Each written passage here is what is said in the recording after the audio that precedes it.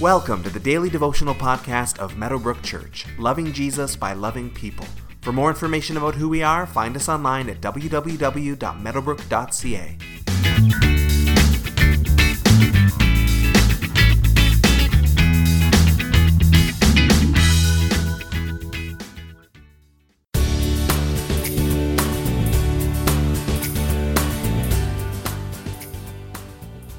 Comfort usually means that we don't want to leave it, if at all possible.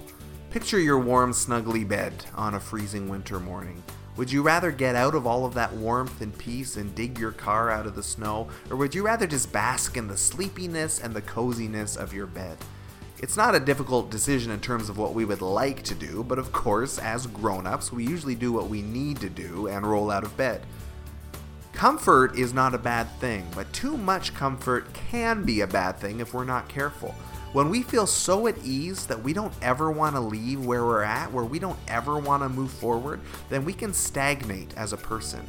Enjoying comfort is not a bad thing. It can be a blessing of God, but enjoying it so much that we don't do what we're supposed to do is a bad thing, and we see this at play in the following scriptures. In today's verses from Revelation chapter 3, verses 14 through 22, Jesus dictates his final letter to the final church of this section. To the angel of the church in Laodicea, write, "These are the words of the Amen, the faithful and true witness, the ruler of God's creation. I know your deeds, that you are neither cold nor hot. I wish you were either one or the other. So because you are lukewarm, neither hot nor cold, I am about to spit you out of my mouth. You say, I am rich, I have acquired wealth, and do not need a thing, but you do not realize that you are wretched, pitiful, poor, blind, and naked. I counsel you to buy from me gold refined in the fire, so that you can become rich, and white clothes to wear, so that you can cover your shameful nakedness, and salve to put on your eyes, so that you can see. Those whom I love I rebuke and discipline, so be earnest and repent. Here I am. I stand at the door and knock. If anyone hears my voice and opens the door, I will come in and eat with that person, and they with me. To the one who is victorious, I will give the right to sit with me on my throne, just as I was victorious and sat down with my Father on his throne. Whoever has ears, let them hear what the Spirit says to the churches." Laodicea was an incredibly wealthy city. Like other cities in this passage that we've already mentioned, it was also devastated by a major earthquake a few decades earlier. But unlike the other cities, Laodicea refused any help from the emperor. By their own wealth, they rebuilt themselves. The city had a reputation for luxury, for determination, and for self-reliance. It really lacked nothing. They had much gold, they were well known for their luxurious black wool industry, and they were respected for their healing ointments that they produced to reduce suffering in people's eyes. And yet, this is the only church in this passage for whom Jesus has nothing good to say. Even as he corrects other churches in these letters, he always emphasizes a few things that the church is doing well, but not so with Laodicea. There is nothing positive for the church here, only strong and stern rebukes, with Jesus saying that he is about to spit them out of his mouth. Literally, he is about to vomit them up.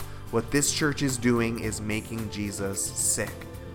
The heart of the rebuke is that they are lukewarm, neither hot nor cold. For all of its wealth, Laodicea had poor water supply, and so they piped water in via aqueduct from other cities. By the time the water reached them, it was no longer hot if it had come from the hot springs. It was no longer cold if it had come from the cool springs. It was lukewarm, it was sludgy and dirty from its journey. It didn't have the soothing and healing properties of piping hot water, nor did it have the cool, refreshing qualities of cold spring water. The water was useless and mediocre. The subtext of the rebuke here is that Laodicea is proud. The church of Laodicea didn't feel like it needed anything else. It was wealthy, it could take care of itself, and this attitude was obviously spilling over into their spiritual lives. The heart of the gospel says, I can't do this alone, I need a savior. This is a hard attitude to have if we get too comfortable. The church was wealthy, and yet Jesus corrects them. You're not really wealthy. You need real gold. You need real clothing. You need real healing for your eyes. You can't even bring yourself good water, and you are as worthless as the sludge you are drinking. But I love you.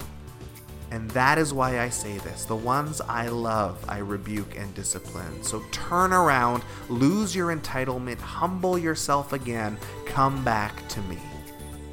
Today, take some time to think about where in your life your comfort may be affecting your spiritual life.